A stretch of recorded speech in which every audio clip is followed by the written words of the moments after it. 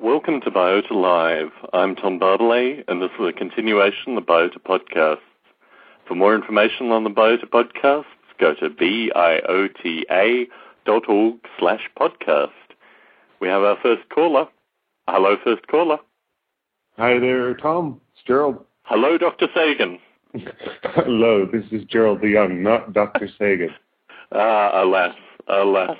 So how has all that gone since we last spoke? Obviously, you've had a lot of publicity with regards to Darwin at Home. Have you had a chance to decompress from all of it? Yeah, it was a real surprise that it was so sudden, 20,000 in one day. It was bizarre. And the main result has been that there have been a few new additions to the community, and these are people who are really interested, and they have wonderful comments and ideas. Yes, I think these kind of things tend to bring in a swell of new ideas, new folk. In terms of, did you have a local newspaper interview and various other things?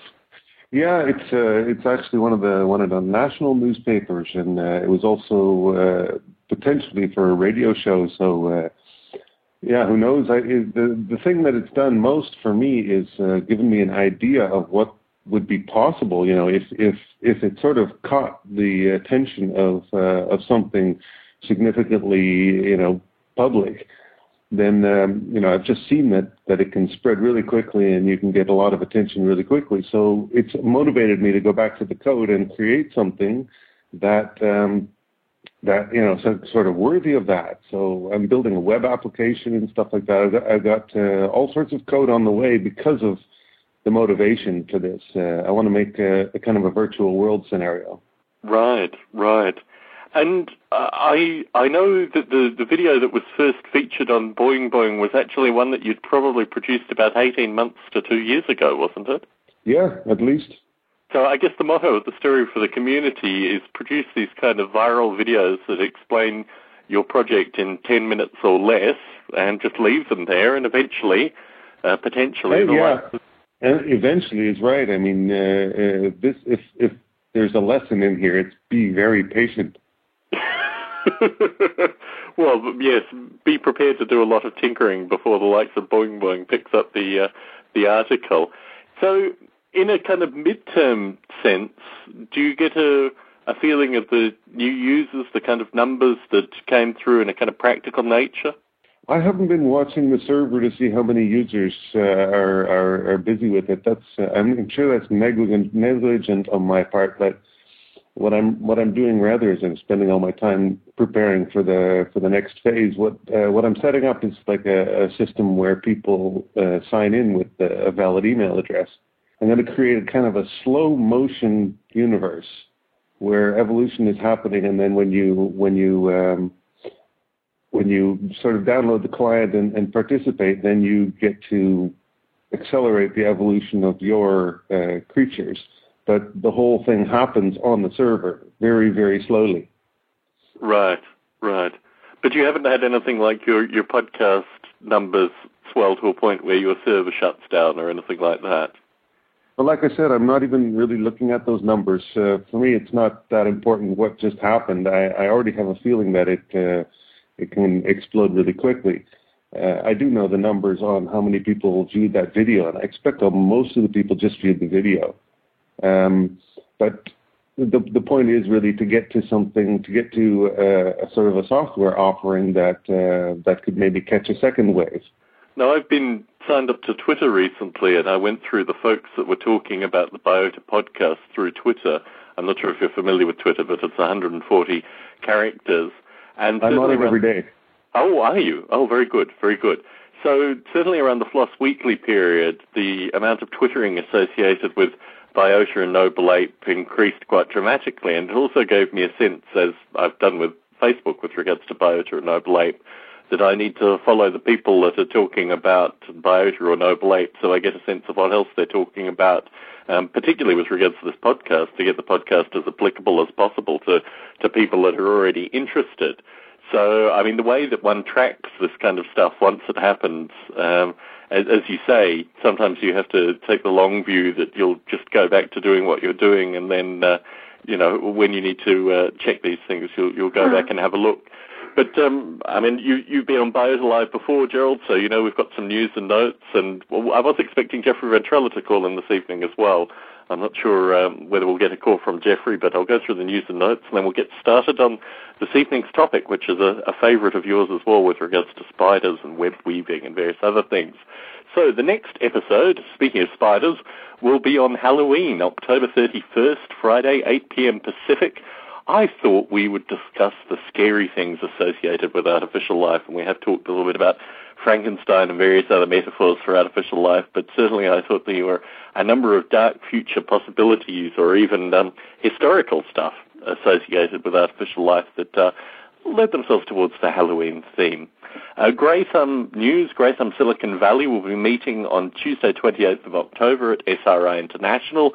The topics are somewhat divergent. It looks like it'll be a Biology 101 and object-oriented programming related discussion. I think they've moved to a kind of small group that sits around and talks about various projects and ideas. So if that's of interest to you and you're in the Silicon Valley area, Tuesday, 28th of October, SRI International. Get in contact with me, tom@nobleape.com, if you want more details. They were talking about threading and various other things that may come up at the meeting. So if that's of interest to you, that's when it is. Per last episode, the bandwidth-related concerns associated with Biota are obviously going in the once every other week format associated with Biota Live has quelled some of our bandwidth-related concerns, but folks who downloaded the last podcast and who'll download this podcast should notice a substantial improvement in download speed, basically because it's now running on my server. The EvoGrid update. Well, I got an email from Bruce Damer, who's in Padova currently in Italy. It's the oldest university in Europe, 1222. He sent me a photo. In fact, he sent me a series of photos of him giving a talk with the Divine Action and Natural Selection book, Dick Gordon book, behind him, with a crucifix above him and Galileo Galilei staring down from above. It was quite a strange set of photographs, but Bruce is in Europe currently. He will be back in New York. I heard from him for a week from the 30th. So he may actually be calling in the next Biota Live. But for folks in the New York area, in the Manhattan area, I know Adam Eremenko will be coming down when Bruce is in New York, and it will probably be the inaugural meeting of Graythumb New York. So that will be going on relatively shortly. If you're in the kind of greater New York, New Jersey area and you would like to go to that meeting, give me an email, tom@nobleape.com, and I'll put you on the communication list associated with that little get-together. The Biota CDs. I was cleaning up my Biota CDs recently. I sent some on to Dick Gordon in Canada, and I realized I have about 60 of them left. Did I send some to you, Gerald? Yes, you did, actually, yeah. So I have about 60 left, and folks listening into the podcast who would like 10 or so CDs, 10 or more, please get in contact with me, tom@nobleape.com. I will send them to you at no charge, and you can pass them on to friends and random folks that you meet on the street in order to explain what this whole Biota podcast thing is about. I think the CDs have gone out slower than expected in some regard, but certainly the initial 400 that went out at Artificial Life 11 were received very well, and I do get the sense that people are still handing them out. Travis Savo actually emails me on a regular basis describing the events that he hands out the Biota CDs at. Have you handed any out, Gerald? I haven't had the chance yet, no. Right. Maybe the next Graythumb Netherlands meeting. Do you have a sense of when that's going to be? No, I haven't got any plans for that at the moment. I'll have to look at it again. I've been very busy at work, actually.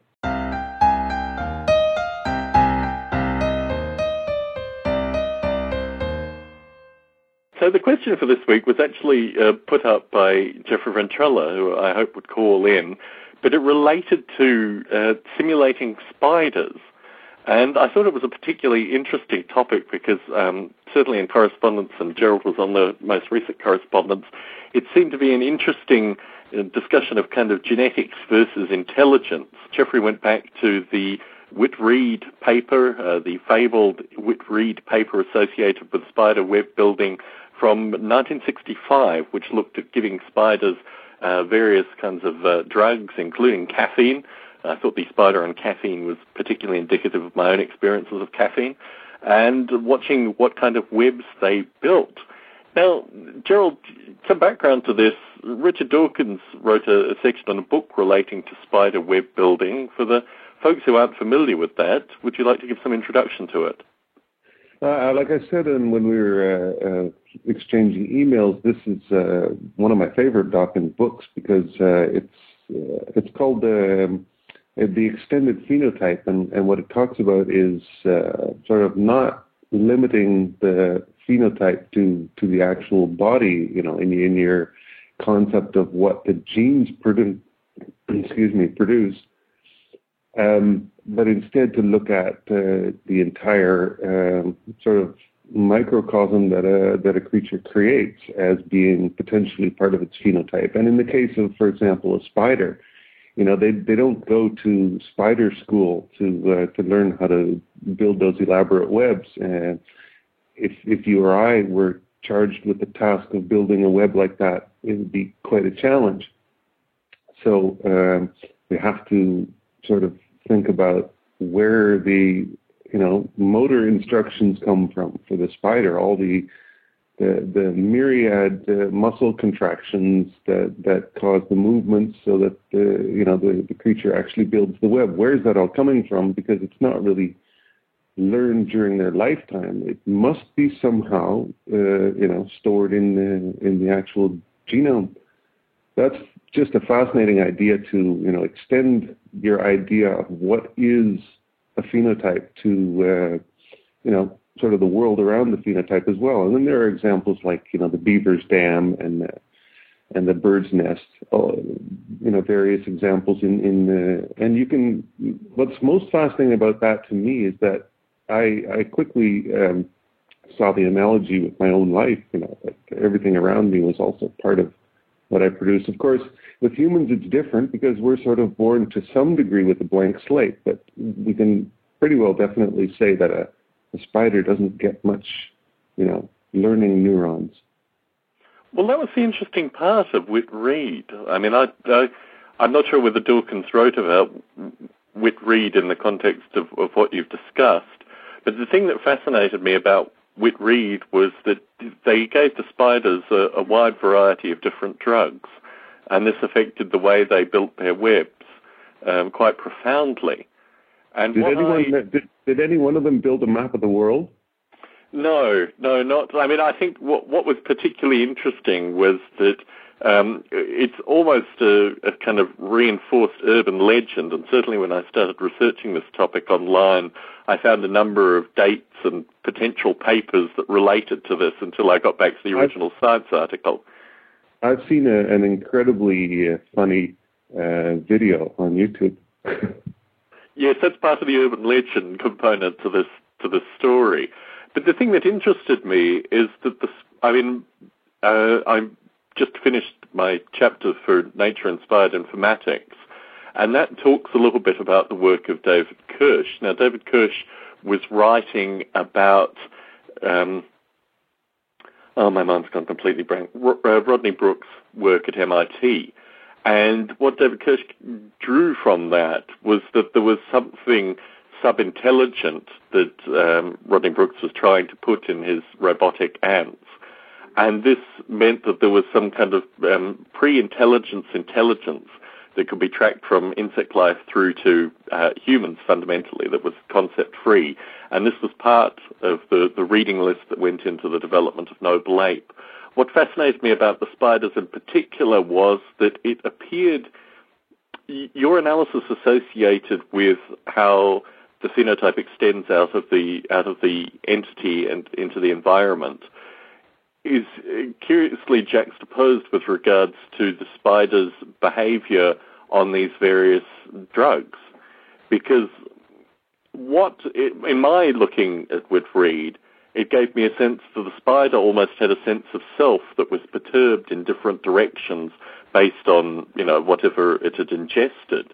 And this was slightly more than it just being almost deterministically pre-programmed, which has always been my concern with regards to Dawkins' analysis of the extended phenotype, that it's almost a highly deterministic way of explaining things like spider webs, when in fact there could be quite a profound amount of intelligence within the spiders that in some way summons away.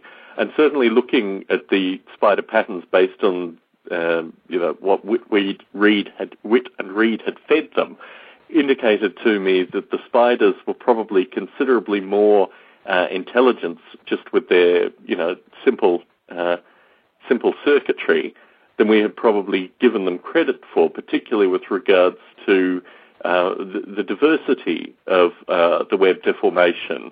I mean, when you think about a spider building a web, and I was thinking about this with regards to talking to Jeffrey about how one would simulate this, it occurs to me that the more intelligent options you gave the spider, the more interesting the genetic algorithms or even possibly genetic programming would be in terms of just letting, I don't even know what kind of fitness functions one would give, probably things to do with stability and catching insects. I mean, if you were to write a simulation associated with spiders building webs, where would you start, Gerald? I would, you're suggesting that we imagine that there's some intelligence involved, but I would really search tirelessly for the simplicity in a situation like that. For example, if you had a creature that was, imagine a sort of a Darwin at home creature, able to articulate a number of limbs and having senses so that it can perceive where connections are in an existing web in sort of the neighborhood of its body. And whenever it has, a concept of a number of connections, it adds one new connection. So that, it's whenever it sort of is in a situation where it fits the existing pattern, it has this sense that it's got to create something new to the pattern off over there. And then it could shift around and eventually shuffle into the next position where it's also familiar with. And at that point, plant one new connection as well. So, the thing would have to be sort of a generating algorithm. And I think a generating algorithm would be, potentially simple enough that you wouldn't have to attribute intelligence to it. But then if you were to give this algorithm caffeine or LSD, for example, how would that... One thing I'd like to highlight here, I'm not sure if this is entered your mind with regard to this study you're talking about, but we've been talking in the past about the virtues of peer review, and if you're talking about a study that was done in the 1960s and since then hasn't been replicated 15 times in different universities all over the world and comparisons made, then how much LSD were the researchers on? So I just want to make sure that this is a real study and that this has really been done because I don't know, I can't help it. I'm still laughing from the video I once saw on YouTube where it started out as a legitimate study, but at the end I think the spiders rode away in little cars or something. Yes, I think it has developed a kind of urban myth associated with it. But before I get philosophical about it, I'd like to make sure that it's been peer-reviewed and that it's been replicated. Well, it was in Science. Yeah, okay. Do you want to distrust Science? I don't know. I mean, maybe, who knows? Maybe they gave samples to the Science editors at the time as well. It was the 60s, man. Well, it was 65, which technically, by most definitions of the 60s, wasn't really the 60s yet. But anyway, rather than getting too historical as opposed to philosophical, I mean, what I got from it was the sense that these spiders obviously had, and it's an interesting argument because I don't think the extended phenotype eliminates the idea of intelligence. I think what intelligence comes into the extended phenotype is just a different set of parameters. And this is imagine, I mean, you talked about determinism. I don't think that's so much the central issue, to be honest, because, what you should picture is more that you've got a genome, and it's cobbling together during embryology. It's cobbling together a bunch of neural networks, and neural networks that operate dynamically in a dynamic world, but they don't change their connections very much. We've got neurons that are perfectly happy to dissolve connections and establish them elsewhere. So and we've got a whole bunch of them to spare. So we're just sitting around, forgetting this and learning this, and we go through our whole lives serving the memes, you could say. But when you go to a spider, they've just got this tiny little head. So what I imagine is that the genome sort of, fabricates piece by piece sort of a neural network that is, from that point on, relatively, static. It doesn't change anymore. It's not related to determinism anymore. You've created a neural net that functions during a lifetime, but it just doesn't change during that lifetime. It's built by hand by the genome, and so that sort of absolves you from the problem of determinism. But it still doesn't explain Witten-Read particularly well in terms of. No, I'm calling that study into suspicion a little bit, but I'd like to hear more about it. If you can tell me what sort of the characteristics were produced. I mean, the way I would want to analyze them is I would want to think, okay, suppose you're a spider. Suppose you only understand your very local environment. You don't understand anything about the universe. You don't really think about flies. You're just following this compulsion to build a web, and damn it, if it doesn't catch some for you. You're just not conscious of the whole big picture. And then try and figure out how to cobble together something like that. If the study, what did the spiders do? Tell me that. Do you remember what they actually Certainly. did? I mean, I remember visually because the webs are very noticeable. I mean, if you imagine the caffeine web and for folks listening in who have access to the internet, you can, I think, pretty easily, and I will do it as I say this, look for Witten-Read spider web in Google image search, for example, and it will provide a few of them, hopefully. And don't forget the YouTube video. Yes, well, I mean, there's a wide variety of YouTube videos. I'm just trying to find one that has the web, so I'm not going strictly from memory, but actually from something that's... Well, what do you remember of it? Well, what I remember of it was that the things that interested me were caffeine more than anything, and also I remember the difference between cocaine and LSD from memory. But the caffeine one in particular was almost like the cocaine one, only even more wholly in some regard. But this again is going back on memory. What I found particularly curious, however, is this whole narrative with regards to describing what the spider knows. And the thing that interests me with regards to genetic programming, for example, is that you can very quickly write genetic programming algorithms that don't presuppose any aspect of knowledge, but can be left to run and possibly fill a solution space that would be greater than one would be predisposed to imagine with regards to a spider. And I think it's it's an anthropomorphism problem. I mean, on one side, you want the spider to use the simplest possible number of rules, and then biologically you have something that is observed, like Witten-Read, and then you have to almost go back to the drawing board with regards to what the spider... again, Tom, sorry I'm pushing you on this, but what exactly did they do? They gave a variety of chemicals to the spider and then observed the spider, what the resultant webs of the spider looked like. And what did they look like? How can you describe that?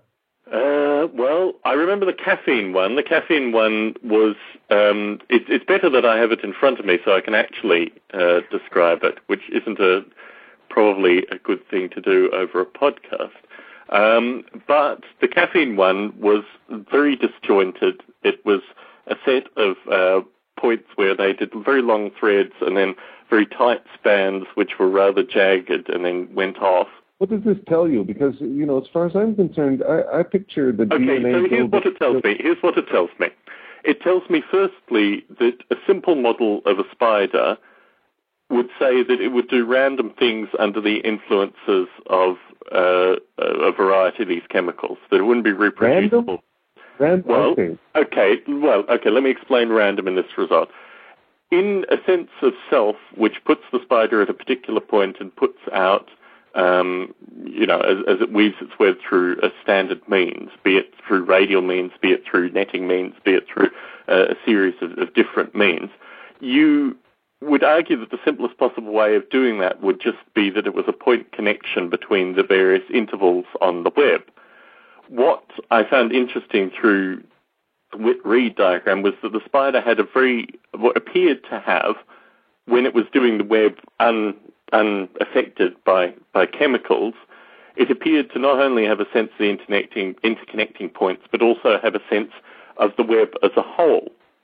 Now, when you put the various chemicals into the spider, what had appeared through the webs was that this interconnection had in fact been morphed in some ways by some of the chemicals and it had just lost interest in other aspects of web building with other chemicals. Now, the high-level effects of these chemicals is typically described in humans, for example, with regards to things like serotonin and adrenaline and these kind of chemicals, which are very large chemicals as they go through the brain.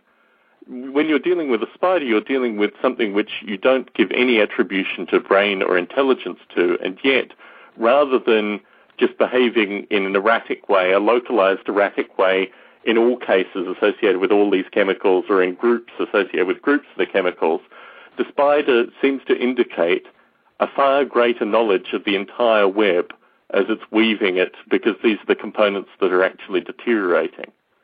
So, it's good that you said seems to have, because yes, obviously, I'm not a spider. Much, but that could very much be the case, that it just seems that way. There are a lot of things, I'm thinking of a new kind of science by Wolfram.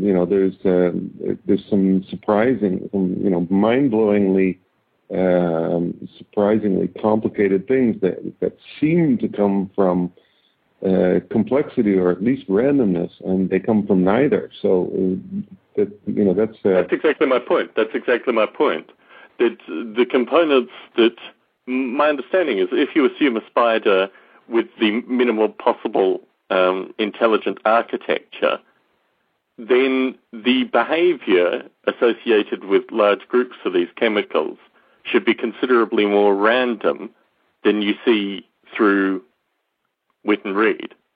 Based on what? Well, why would you assume that? The way I picture it is, like I said, the genome sits there and cobbles together a neural network, which is from that point on more or less static, in contrast to ours. So this neural network is firing in particular orders, and it's causing all sorts of activity throughout the entire body. And this activity normally, by the virtue of billions of years of evolution, creates a nice web which catches flies, and the whole deal is done. However, you administer some happy drugs to the spider, and the neural nets begin to fire slightly differently. So it tends to probably perceive something as closer by than it would have otherwise, or it tends to sort of get distracted and forget what it's doing and go look for munchies, instead of continuing with building the web. It's not so surprising that there should be some interesting variation in the kinds of webs that produced, but it doesn't really suggest anything dramatic, I don't think. In terms of the pharmacology of what is going on in the spider, do you claim towards things being random or things being in some way perturbed, or these kind of things indicate that there should at least be groupings of the spider's behavior that come from particular kinds of drugs? So ideally we would have had Jeffrey on the call, because really I'm reconstructing in some regard, what he emailed me on this. But also I'd like to put it out to the biota community, because I think certainly Gerald and I take a distinctly different perspective with regards to this, and I think this topic would probably benefit from having other contributors as well who are more familiar with Whitton Reed's work, also with spiders and pharmacology, than certainly Gerald and I are. In any case, Gerald, do you mind putting this off through a later date with regards to ongoing discussion? Absolutely not, but it was a really interesting exploration of the extended phenotype idea. I think so too. And I think particularly the way in which intelligence maps onto that, and particularly, particular ideas of simplification. I want to talk to you briefly about genetic programming with regards to Darwin at Home, because certainly my ongoing peer review associated with Nature-Inspired Informatics, I come back to genetic programming frequently as a means of producing quite strange movement models, and also means of describing complex organisms through things that are kind of an evolution from Carl Sims Blockies, and possibly even from your work with Darwin at Home. Have you looked at genetic programming at all in terms of locomotion and even constructing your Darwin at Home creatures? Well, I would be probably exploring that all the existing research and studies in depth if I were in the process of doing a PhD. But at the moment, I'm not. So I'm not digging through the existing literature. Instead, I'm sort of cobbling together something and trying to make an argument that it should make sense as I'm going. More or less as a way to optimize on time, because I just don't have the time to study all that stuff. So I'm just trying to, come up with something that has a sufficiently simple basis that it sort of has to make sense. Yeah, I think this is the legacy problem of kind of hobbyist artificial life developers, is that we're constantly fighting against our other lives, basically, as we construct these artificial life projects. I mean, certainly, I hope you'll have a chance to have a look through Nature-Inspired Informatics, mainly because it's also got the section on the Noble Lab cognitive simulation that we've discussed on a previous Biota Live.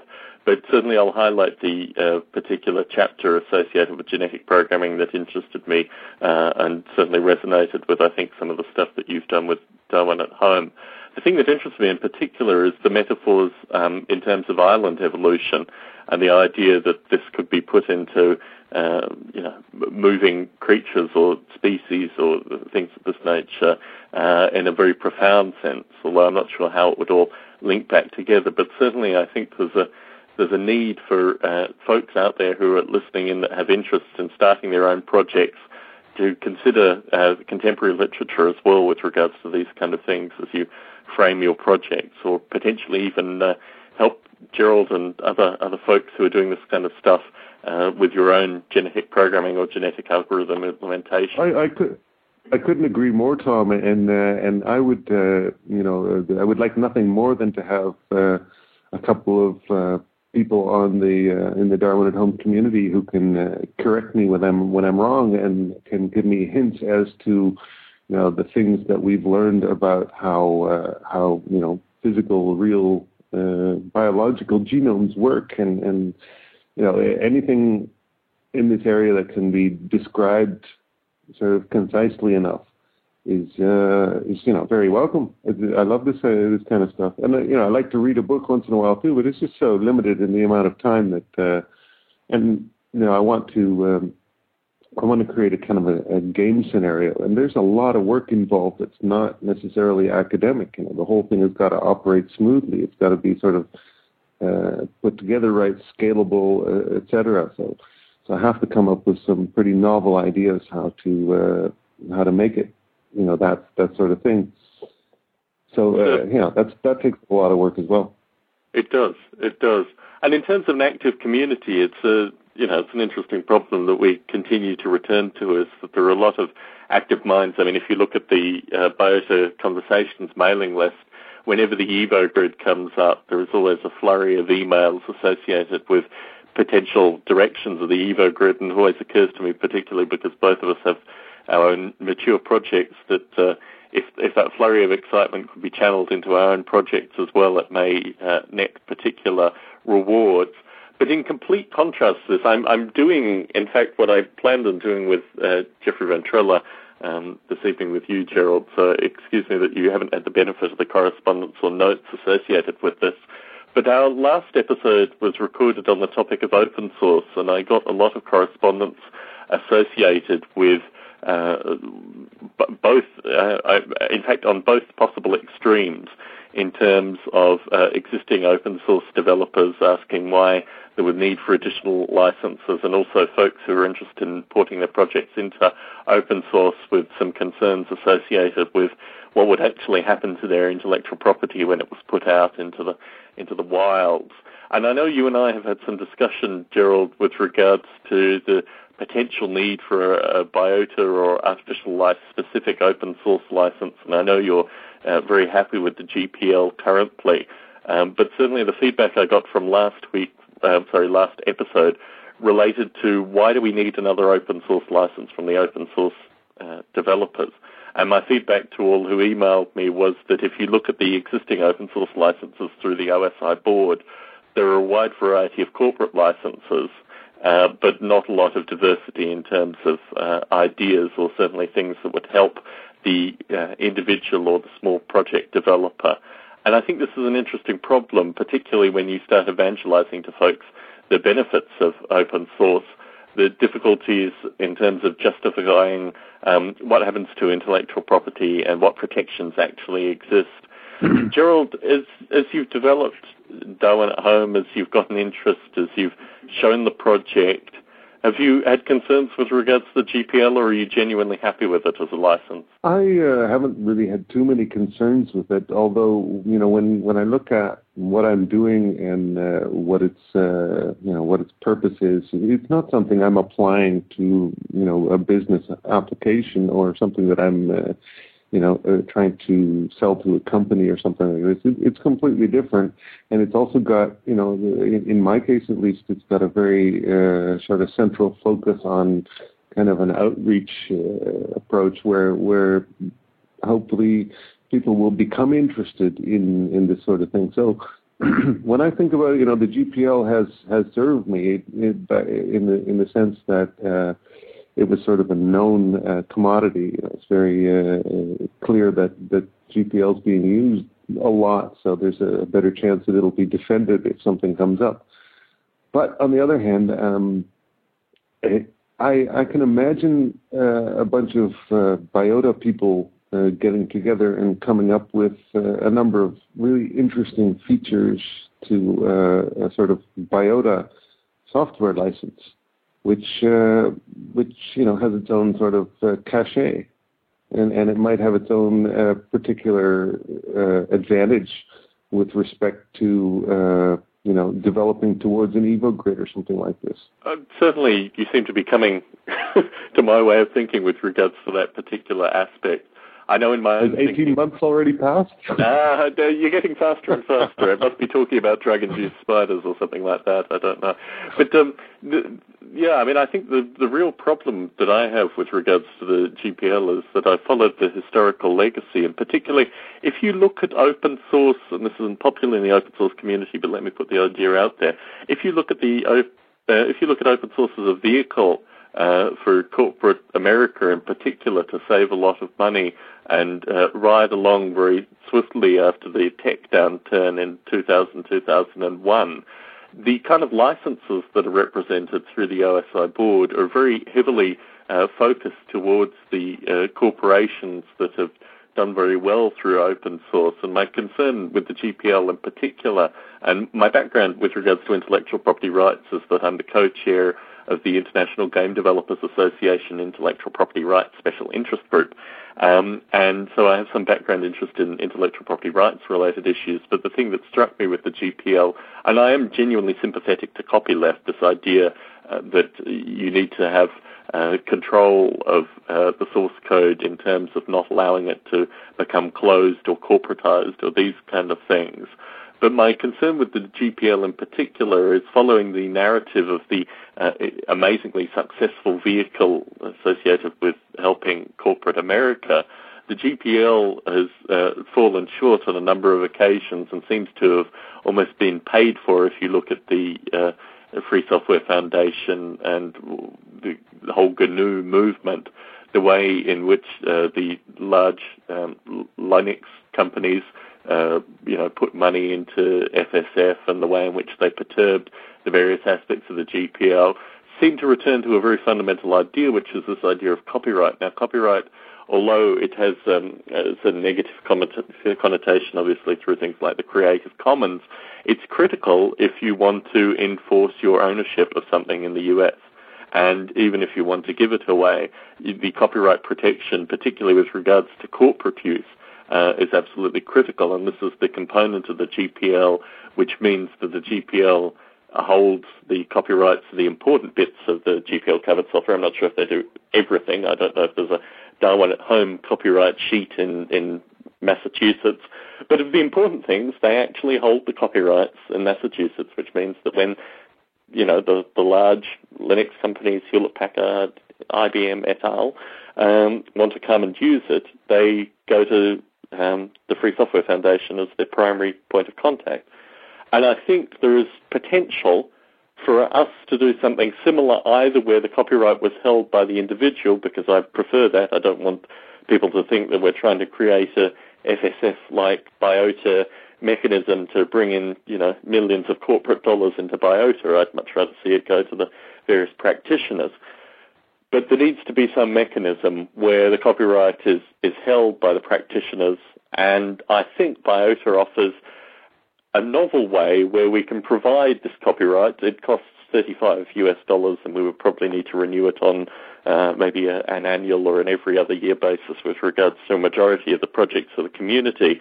But it would change the open source dynamic, and I'd like to also see more support for the artificial life open source community, because I think if you look at things like SourceForge or these kind of sites, there are implicitly problems associated with advertising and all this related nonsense, and certainly its movement away from small-scale or individual development communities into something which is far broader and bigger. And I actually quite like the community aspect that we have through biota.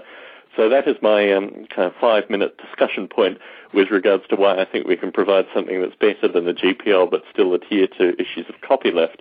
Now, the feedback that I received from Hervé Noël in particular, and he really echoes Jeffrey Ventrella and I think also Steve Grant's concerns, is that these are people who have put literally decades worth of their lives into their particular projects, and they want a level of protection which they don't see with existing licenses. And I think certainly through discussions with these people, we could probably tailor a license which would be suited for them and also eliminate this legacy of dinosaurs and fossils, as Bruce Damer refers to, with regards to movies and the grainy MPEGs of blocky creatures as opposed to the original source code.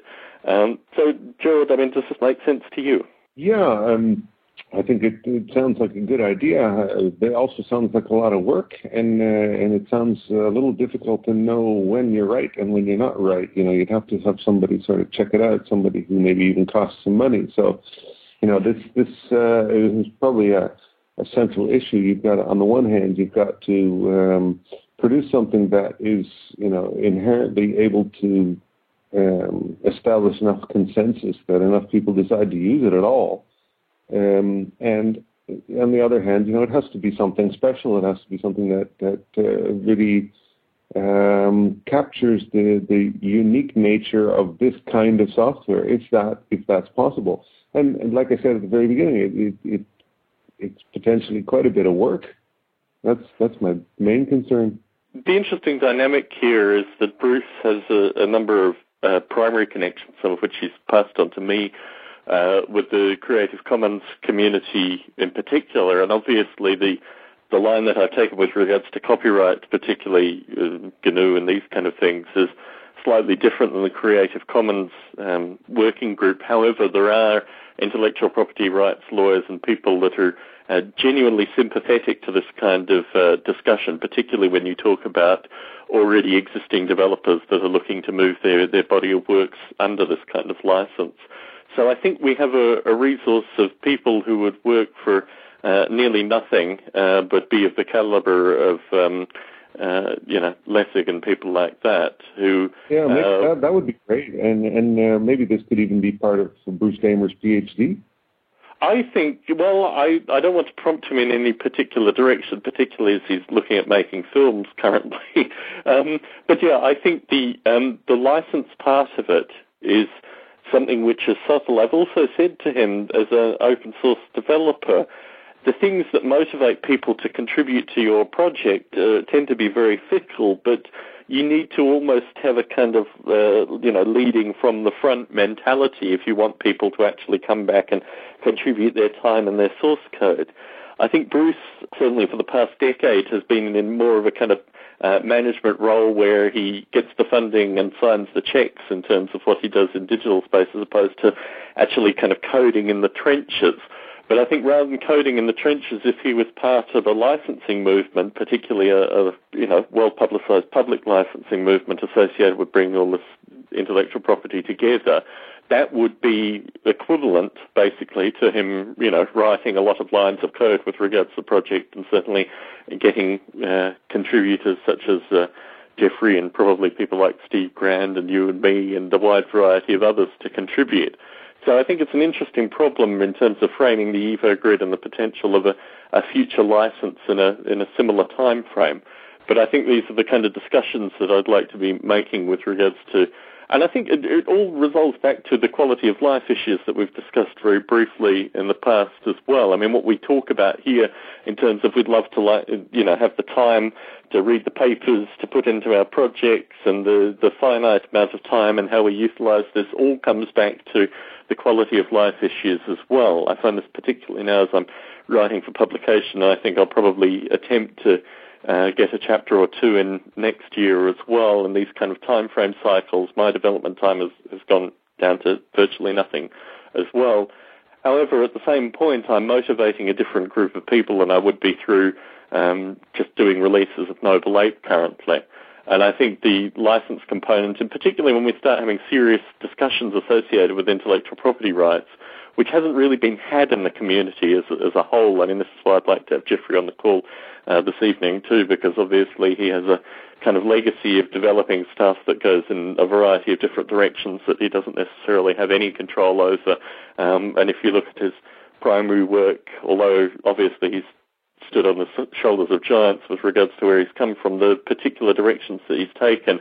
If you look at a game movement, for example, entities moving in a realistic fashion with genetic algorithms, Jeffrey has a wide variety of research which is quite fundamental in contemporary game development.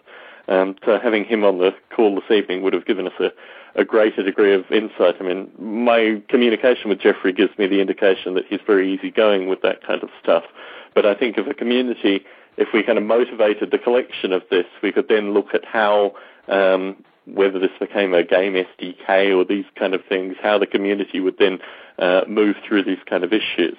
Now, Biota, in a structural sense, is part of the Contact Consortium, and certainly in recent months, particularly with the success of this podcast, I've talked to Bruce about the potential of Biota either spinning off or in some way changing the relationship with regards to the consortium, because most, aside from the Digibarn, which is Bruce's computer history museum, Biota is one of the most active aspects of the consortium, and these kind of problems that come through seem to indicate that Biota might either spin off or form a different role in the consortium. Gerald, when you looked at the video that I put out recently of Biota 3, what were your thoughts with regards to that time in terms of a kind of contemporary context as well? I don't know. It was a surprise actually to see those old videos back. That was a long time ago. It was kind of a strange times for me as well, because went over to San Jose, and it was a very inspiring but sort of bizarre few days. What I was thinking was sort of like, wow, we were almost there then, and then somehow it stopped. You know, it was like there was some real momentum building up, but I guess it was the .com crash that sort of. Well, particularly when the people put their hands in the air. I mean, there was a section of the DVDs, there was a series of DVDs, and I missed your section because you were talking about how XML would be transmitted through Biota World, and it was a beautiful kind of hark back to Gerald in a kind of historical sense and also a contemporary sense as well in terms of what we're doing with the EvoGrid currently. But it's a section, and really what you see in the videos, I think the last 18 minutes of probably an hour-long discussion. But it's a section where everyone raises their hand, who requires this to happen in order for the continuation of their own research. I mean, this kind of element where you see all the hands go up, basically, and you think, well, with that kind of momentum, with, 30-plus people behind it at that point, as you say, it needed to be something that was particularly catastrophic in order to cause things to stop. But at the same point, our contemporary community is based on people that aren't paid. So we have, in fact, evolved into something that's considerably more strange and somewhat more dynamic, but probably may have a survival mechanism built into it that will eventually get these things done. I mean, is this your thinking? Yeah, I guess we've had a kind of an extinction event, right? Yes, we're the grizzly old dinosaurs that have survived somehow through the extinction event. No, we're the velociraptors that are going to turn into birds. How's that? That's a good metaphor. I was thinking that we were probably the lungfish that went back into the ocean again or something like that. But yeah, probably equally velociraptors becoming birds. In terms of historically, and I asked this of Bruce Damer, but what have you learnt from that transition that would stop the same thing from happening again with regards to something like the EvoGrid? Yeah, well, so the things we were just talking about now, if it were, I'm not sure how feasible it is, but if it were possible to develop some sort of Biota license that is, compellingly Biota-oriented somehow and, stands out in that respect and respects, pays homage to particular things. I'm thinking, by the way, that it might rhyme quite well with one of the Creative Commons licenses. I don't know if you've been through those, but that's one potential idea. But if there were a way to sort of develop a license as you could think of it as the conceptual basis of the EvoGrid, if you want to talk about EvoGrid. If there's a license that people can agree on, I'm pretty skeptical whether that will happen. But I think it'll take some compromise, and certainly my vision is willing to be perturbed in a variety of different directions. I think the group consensus is probably far more important than my own particular, but I think that's the nature of the EvoGrid as well, as the group consensus will probably not contain any of our ideas. It will be some hodgepodge that Bruce adjudicates after, tens of thousands of people have seen a video. So yeah, it could go in a number of different directions, but certainly my own thinking is that we need to have this kind of discussion and maybe be a little bit more intelligent, thinking about the history and thinking about how we avoid repeats of the history in some really fundamental sense. Well, Gerald, you've been a wonderful conversationalist again. It's a pity that Jeffrey didn't call in. Hopefully we'll have him back on a future Biota Live, potentially to discuss spiders on drugs and how to simulate them. If other folks would like to contribute with regards to that particular paper or ideas, feel free to correspond with me, tom@noble8.com. I will put Gerald on the CC chain. Or even better, subscribe to the Biota Conversations mailing list. You can go to biota.org, and there will be a mailing list link and the conversations link in particular. From there, you can subscribe and talk to the Biota community and raise questions and ideas and start debate. It's a vibrant mailing list, and certainly a lot of what is discussed on this podcast is reiterated, rehashed, and different ideas come through that mailing list. Gerald, it's been a pleasure as always to have a chat with you. Yeah, likewise. I look forward to future discussions and the potential that we can... we seem to be agreeing about a lot of things. There's something fundamentally wrong here. It's frightening, isn't it? I'll need to get more opinionated about a few things, clearly. I think we can find enough to disagree upon, Tom. No problem. Very true, very true. Well, it's been a pleasure as always, Gerald, and thank you very much for the folk for listening in. Our topic in 2 Fridays' time, Halloween, Friday, October 31st, 8 p.m. Pacific, trick or treat, scary, artificial life-related stuff. I have my own Mary Shelley Frankenstein-related story associated with Noble Ape, which I will share with you all then. Thank you very much for tuning in.